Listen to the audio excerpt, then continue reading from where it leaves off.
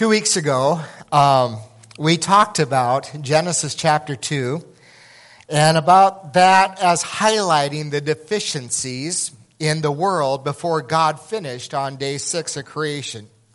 There was no shrubs, there were no plants, there was no rain, there was no man to work the ground, and there was one other thing missing, a helper suitable for Adam.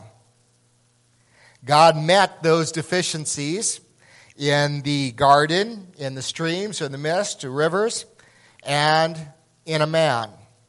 Today, we're going to look at how God supplied the need, the deficiency in man for a helper, for Adam. And we're going to stay real close to the biblical text today.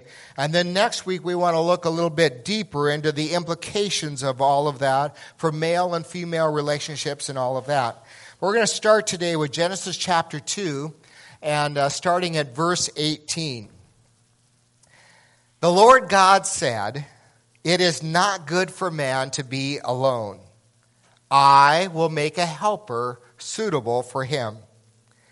Now the Lord God had formed out of the ground all the wild animals and all the birds in the sky. He brought them to the man to see what he would name them. And whatever the man called each living creature, that was its name. So the man gave names to all the livestock, the birds in the sky, and all the wild animals.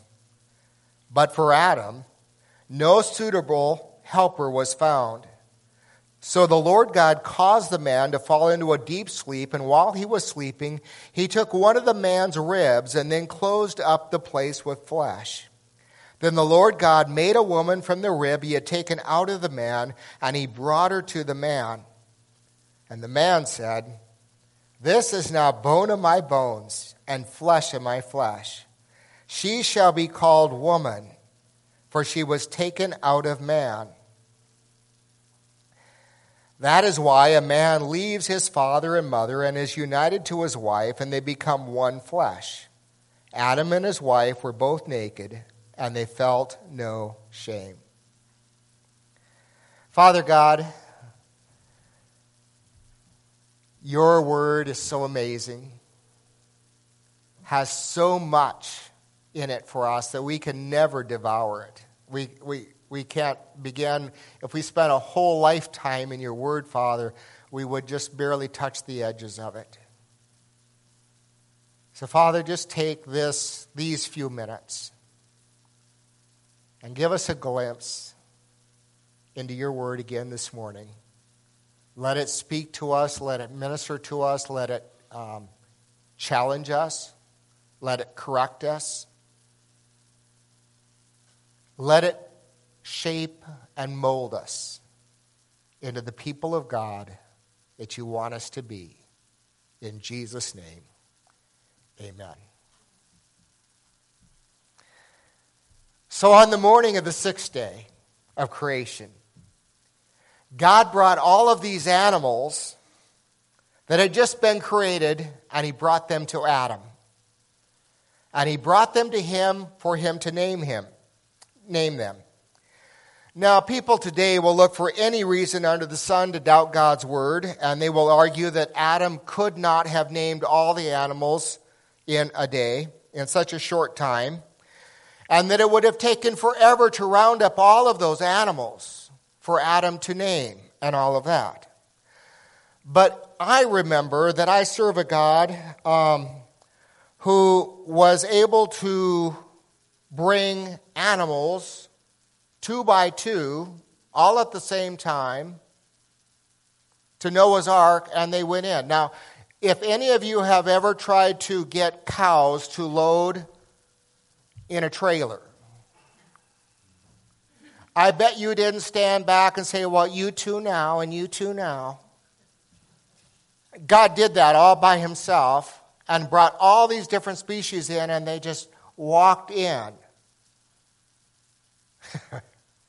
Didn't take whips or anything else, or hot pokes or anything else.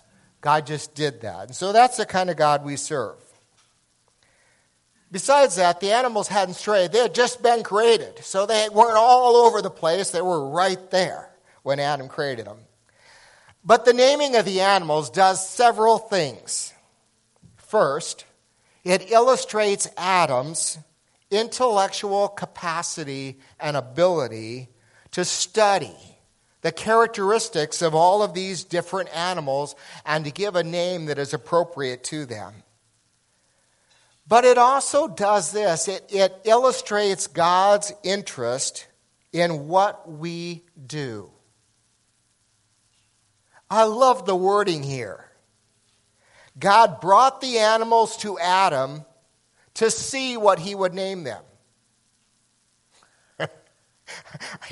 I just think that's so interesting that God, the creator of the universe, brought animals and said, I want to just see what Adam's going to name these animals. I think God every day gets up and says, I want to see what Ren is going to do today.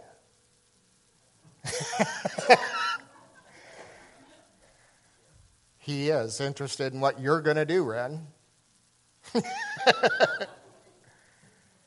God is interested in what you are doing. And he's interested in Adam naming the animals. It also illustrates God's delegated authority that he has given to man, to Adam, to all of us. It says, whatever Adam named those animals, those were their names. God never sat back. He didn't delegate authority and then say, well, Adam, you didn't do a very good job there naming that animal. God delegated that authority, gave it to him, and then those were the names that were assigned to those animals. And that's an amazing thing about God, that he would choose to delegate authority to us and trust us with it. There are certain temperament types that have a hard time delegating authority and trusting other people to do it as well as they could do it. But if anyone has the right to be like that, it would be who? It would be God. And yet, God, the perfect creator of the universe, trusts responsibility to you and to me to do things, even though none of us are going to do them quite like God would do them. And it's an incredible thing here in Genesis that God delegates this responsibility, and that is the names that were given to these animals.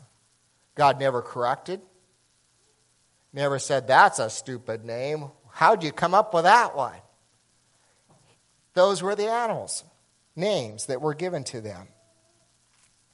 No second guessing on God's part. It illustrates also Adam's responsibility in taking up the work that God had given to him. God wanted him to name them, and Adam stepped up to the plate and went ahead and named those animals. He didn't sit back and say, well, I don't think I'm qualified to do this. I don't know what reason you give God for not doing what he wants you to do.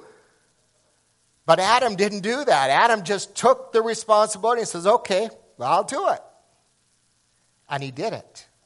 There was immediate response of obedience there and taking responsibility for what God wanted him to do. And then lastly, the naming of the animals illustrates the deficiency in Adam, because as he names and sees all of the animal kingdom, Adam really comes to recognize what God already had recognized, that there wasn't a helper that was suitable for him. And so we come to verse 18. The Lord God said, "It is not good for man to be alone. I will make a helper suitable for him." And then verse 20 says, "But for Adam no suitable helper was found." Those two verses tell us, first of all, that Adam has two big problems. Number one, he is alone. And God designed us to be in relationship not only with Him, but also with other people. And I want to say to us today that loneliness is one of the biggest problems there is in the world today. It is one of the biggest problems faced by people. And it is one of the primary opportunities for ministry by any Christian and by any church. It is critical that you understand how important your role in satisfying that need is in the lives of people that come to this church. There are lonely people sitting in the pews, and you don't know what they've been through. You don't know when the last time they got to share their story today with someone else was. And you get to be the presence in their life when they come to church. You, when you go out and you meet other people, look for the people that are just lonely. They don't have a companion, or maybe they've just lost their spouse, or all kinds of things have happened in their life, and they feel isolated and alone. I want you to see here that God recognized this as a major problem for Adam. None of us like to be alone. Even introverts don't like to be alone. and so you have an opportunity. One of the chief roles of ministry that you can do is just making sure that you have your eyes open to see people who may be lonely, who aren't going to announce that to the world right here in church or somewhere else. But secondly, God says that Adam has another problem, and that is that he doesn't have a suitable helper for him. And I want to highlight the fact that God did not say that he didn't have a servant suitable for him, or a slave suitable helper, or suitable for him, or someone who was inferior to him to be there for him. No, the Hebrew word there is ezer, for helper. And ezer is a word that is used by Moses quite often and usually to refer to God. God is my ezer. He is my helper. And Moses uses that word several times. And you would never say about God that God is an inferior to us. God is always our superior. And so Moses uses that same word when he says that Adam needs a helper. In fact, Moses names one of his own sons Eliezer, which means God, Ezer, is my helper. God is my helper. So this helper is not someone who is inferior to him. Rather, indeed, it may be a superior in many ways. And this helper is someone who is suitable to Adam. This is a helper that corresponds to the deficiencies in Adam. In other words, there are certain things that I just don't do well or catch. My wife quite often is strong in the areas where I'm weak. That also makes us quite different from each other. It also makes us incompatible, which is a big word today in our culture. And yet, if God has designed someone to come along to help us in our areas of weakness, that means that marriage is intended by God to put two incompatible people together to meet each other's needs. God never intended marriage to be the marriage of two people who were identical. There are some times, yes, I would like Priscilla to be a little bit more like me. And there's a lot of days she wishes I was a lot more like her. But that wasn't God's intention. And it wouldn't work very well. And so we are different. And God uses those differences, those incompatibilities, to fulfill each other person. Those incompatibilities are God's design and part of the purpose of marriage. It causes growth. It causes maturity. It completes us and it keeps us in check with each other. Marriage is unity in diversity. This helper was also one who complements Adam. Socially, intellectually, spiritually, emotionally. And this helper is one who is not primarily someone who does something for Adam. The help doesn't come in what she does so much as in who she is. And that's a good reminder for us. A helper suitable. God doesn't give a list here in Genesis of the things she does. God tells us who she is. That's how she comes and that's how she helps. And so the Lord God causes this man to fall into a deep sleep. And first of all, it should be noted that Adam was asleep when God created Eve. While she comes from Adam, Adam had nothing to do with the planning or the creating of Eve. If he had planned it, if he had had a role and participated in the creation of Eve, I am quite sure Adam would have messed it up.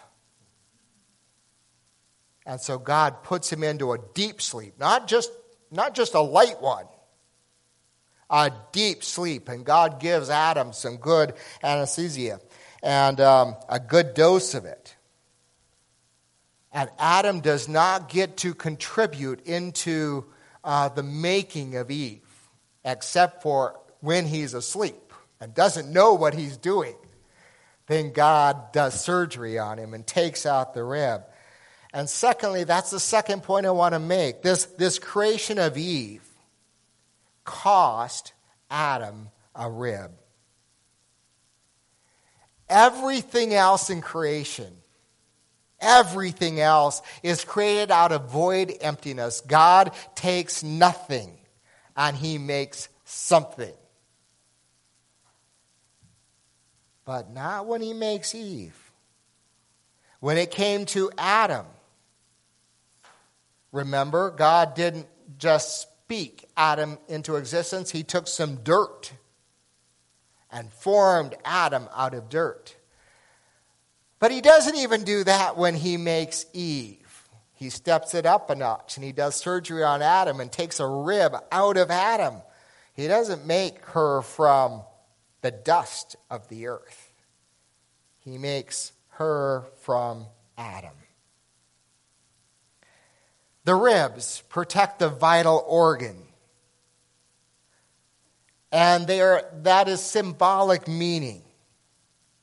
That is how Adam is to view Eve, as a vital organ to be protected and to be cherished. And third, in the creation of Eve, there is the presentation that God doesn't simply make Adam and then make Eve, but Moses tells us that God specifically made a presentation. Goes and makes a presentation, says, hey, Adam, look over here. And this speaks, I think, to the fact that men tend to be more visually stimulated. And so there's this visual presentation of Eve made to Adam.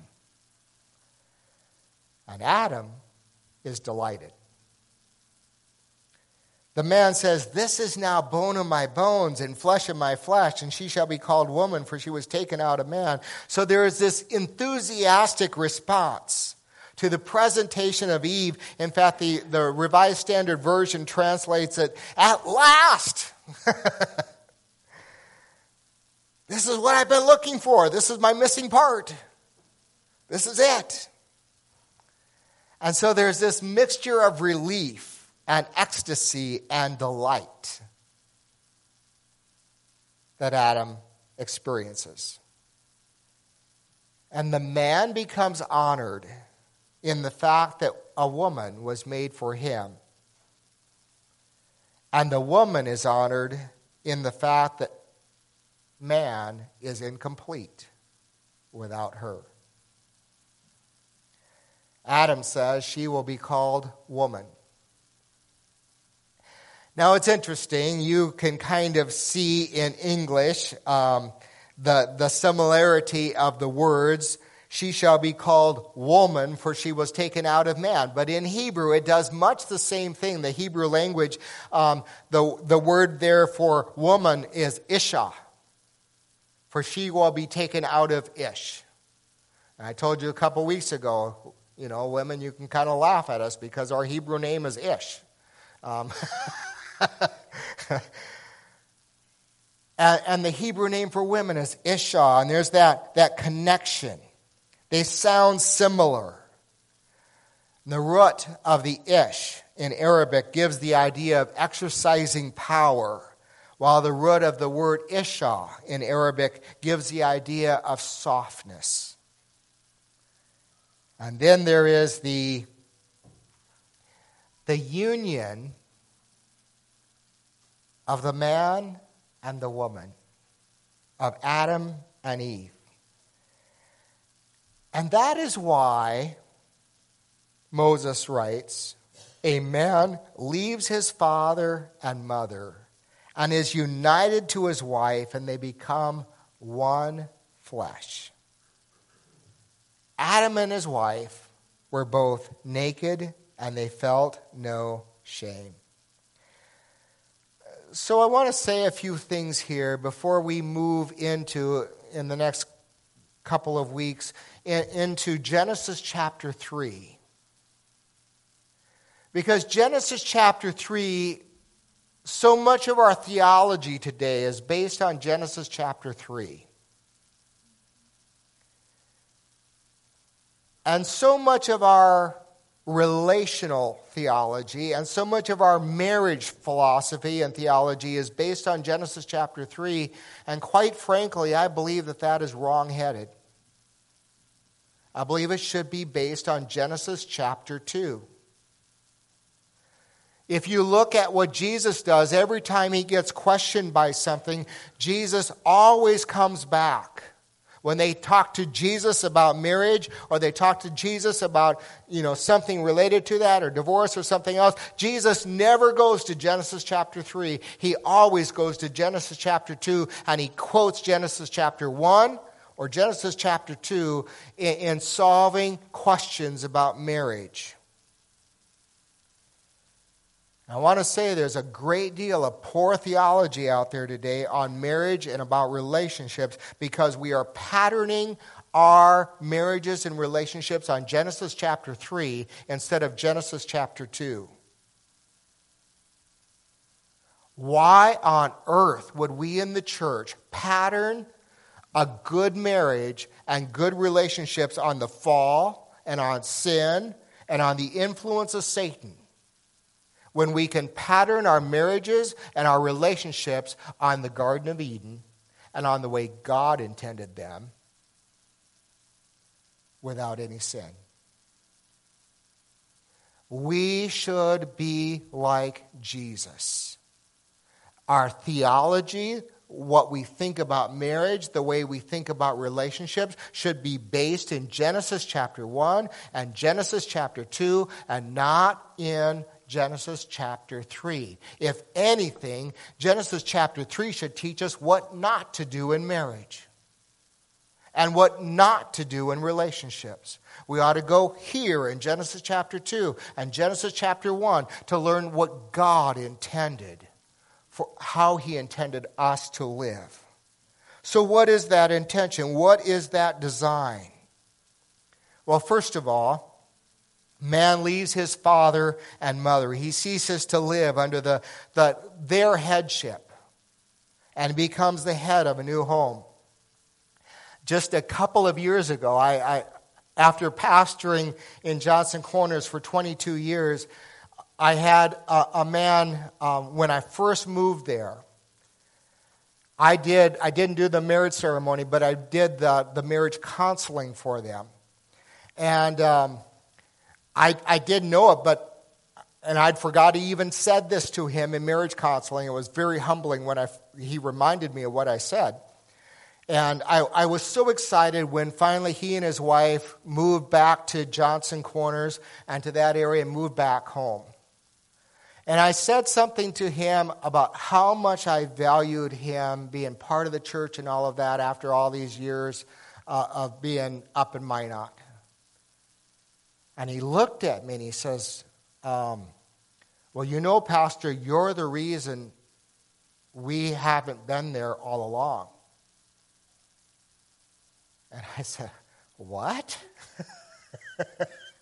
He said, yeah, when I came to you for marriage counseling, you said that the Bible said that a man needs to spend some time away from mom and dad when he first gets married. Now, first of all, I didn't know that anyone ever listened to me. But secondly, here's a young man who because of one little comment I made in marriage counseling, decided that even though he really desperately wanted to come home and live on the home place with his new bride, he decided that no, they would go. And I think it worked out well for them in all of that. But they lived up in Minot for a number of years before they moved back home to the farm when his parents started needing a lot more attention and help. But he... And then he thanked me. He said that was good time away, or I'd have been forever kind of under the headship of my parents. And he said, I took care of that. I'm head of my home and all of that. And so a man leaves his father and mother and he ceases to live under the headship of his parents, and he becomes the head of a new home. The woman transitions from being under the headship of her parents, and she transitions to being under the headship of her husband.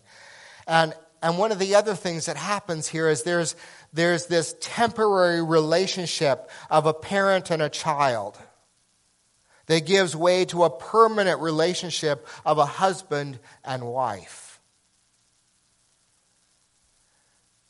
And that tells us that one of the most important things we can do in our culture, and one of the most important things we can do in our homes, and one of the most important things we can do as Christians is prepare young people for success at the permanent relationship that is coming ahead.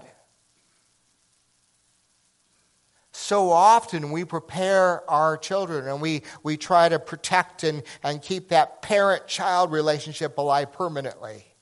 That's not God's intention. God wants to use the home to prepare young people for the permanent relationship that is yet to come. That's God's intention.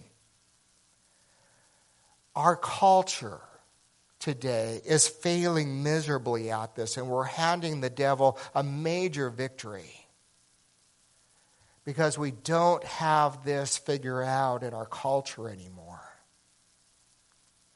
We need to be preparing young people for the permanent relationship in marriage, and we need to do that well. And that means, mom and dad, it's a responsibility. It's a weighty responsibility to live your marriage in such a way that your children learn how to live married lives. And we don't do that very well.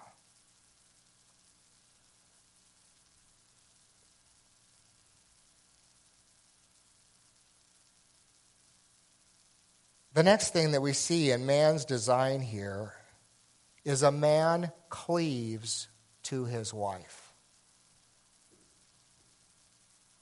I don't know that I do that extremely well, but I know that's a responsibility, and I know men, our culture is not doing this very well. And we are tolerating all kinds of male behavior today towards spouses that is absolutely wrong and not of God.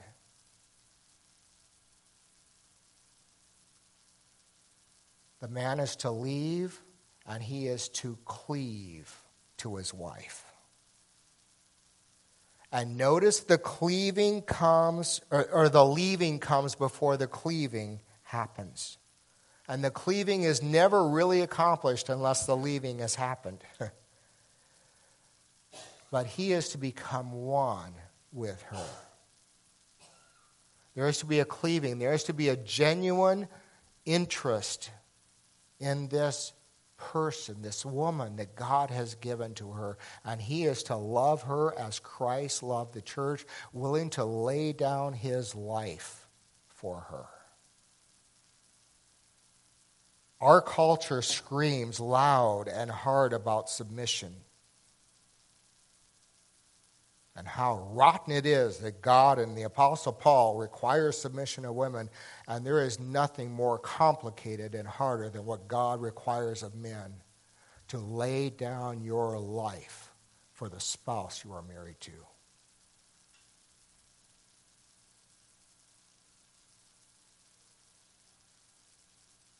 It means taking up your cross, man.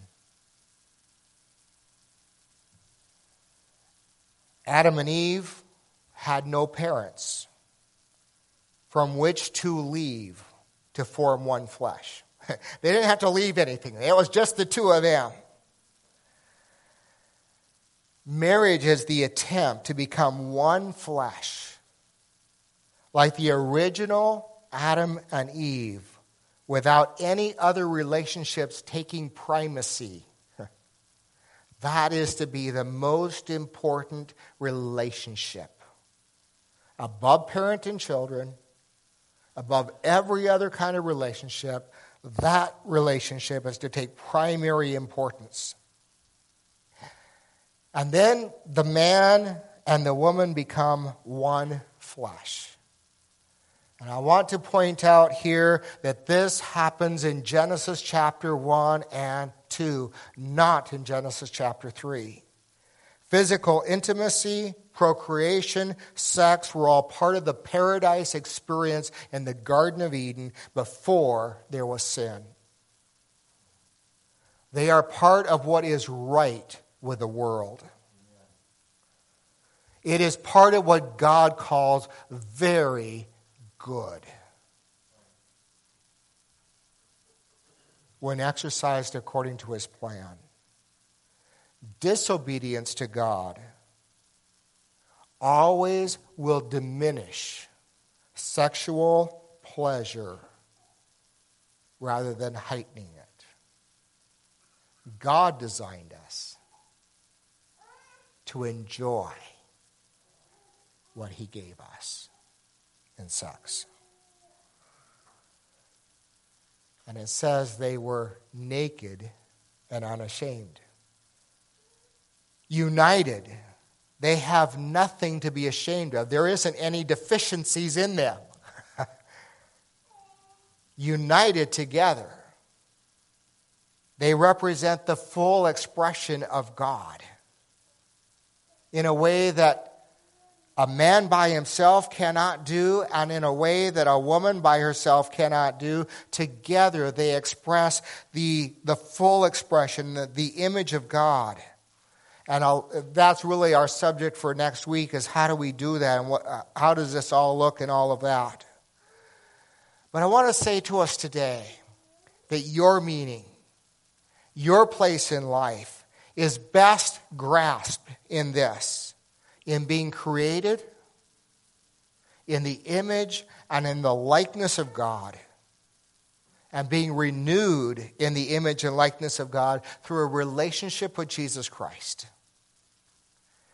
And as you honor him, he will work in your life and make you more and more like him. And Jesus is that perfect image of God. The perfect reflection of God. And as you live your life to know Jesus and to serve him, He will make you and shape you and make you more like God himself. That is the real dignity in life, becoming like Jesus.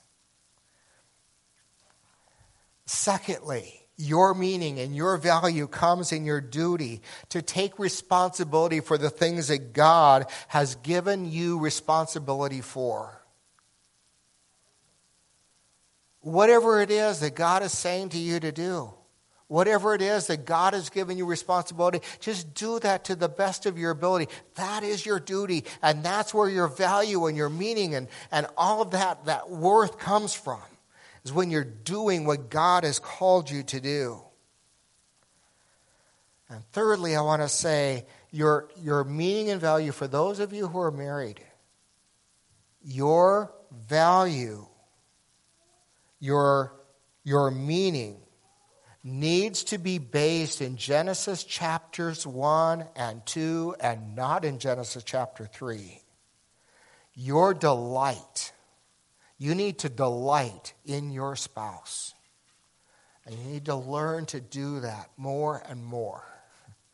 Day by day, delight in them.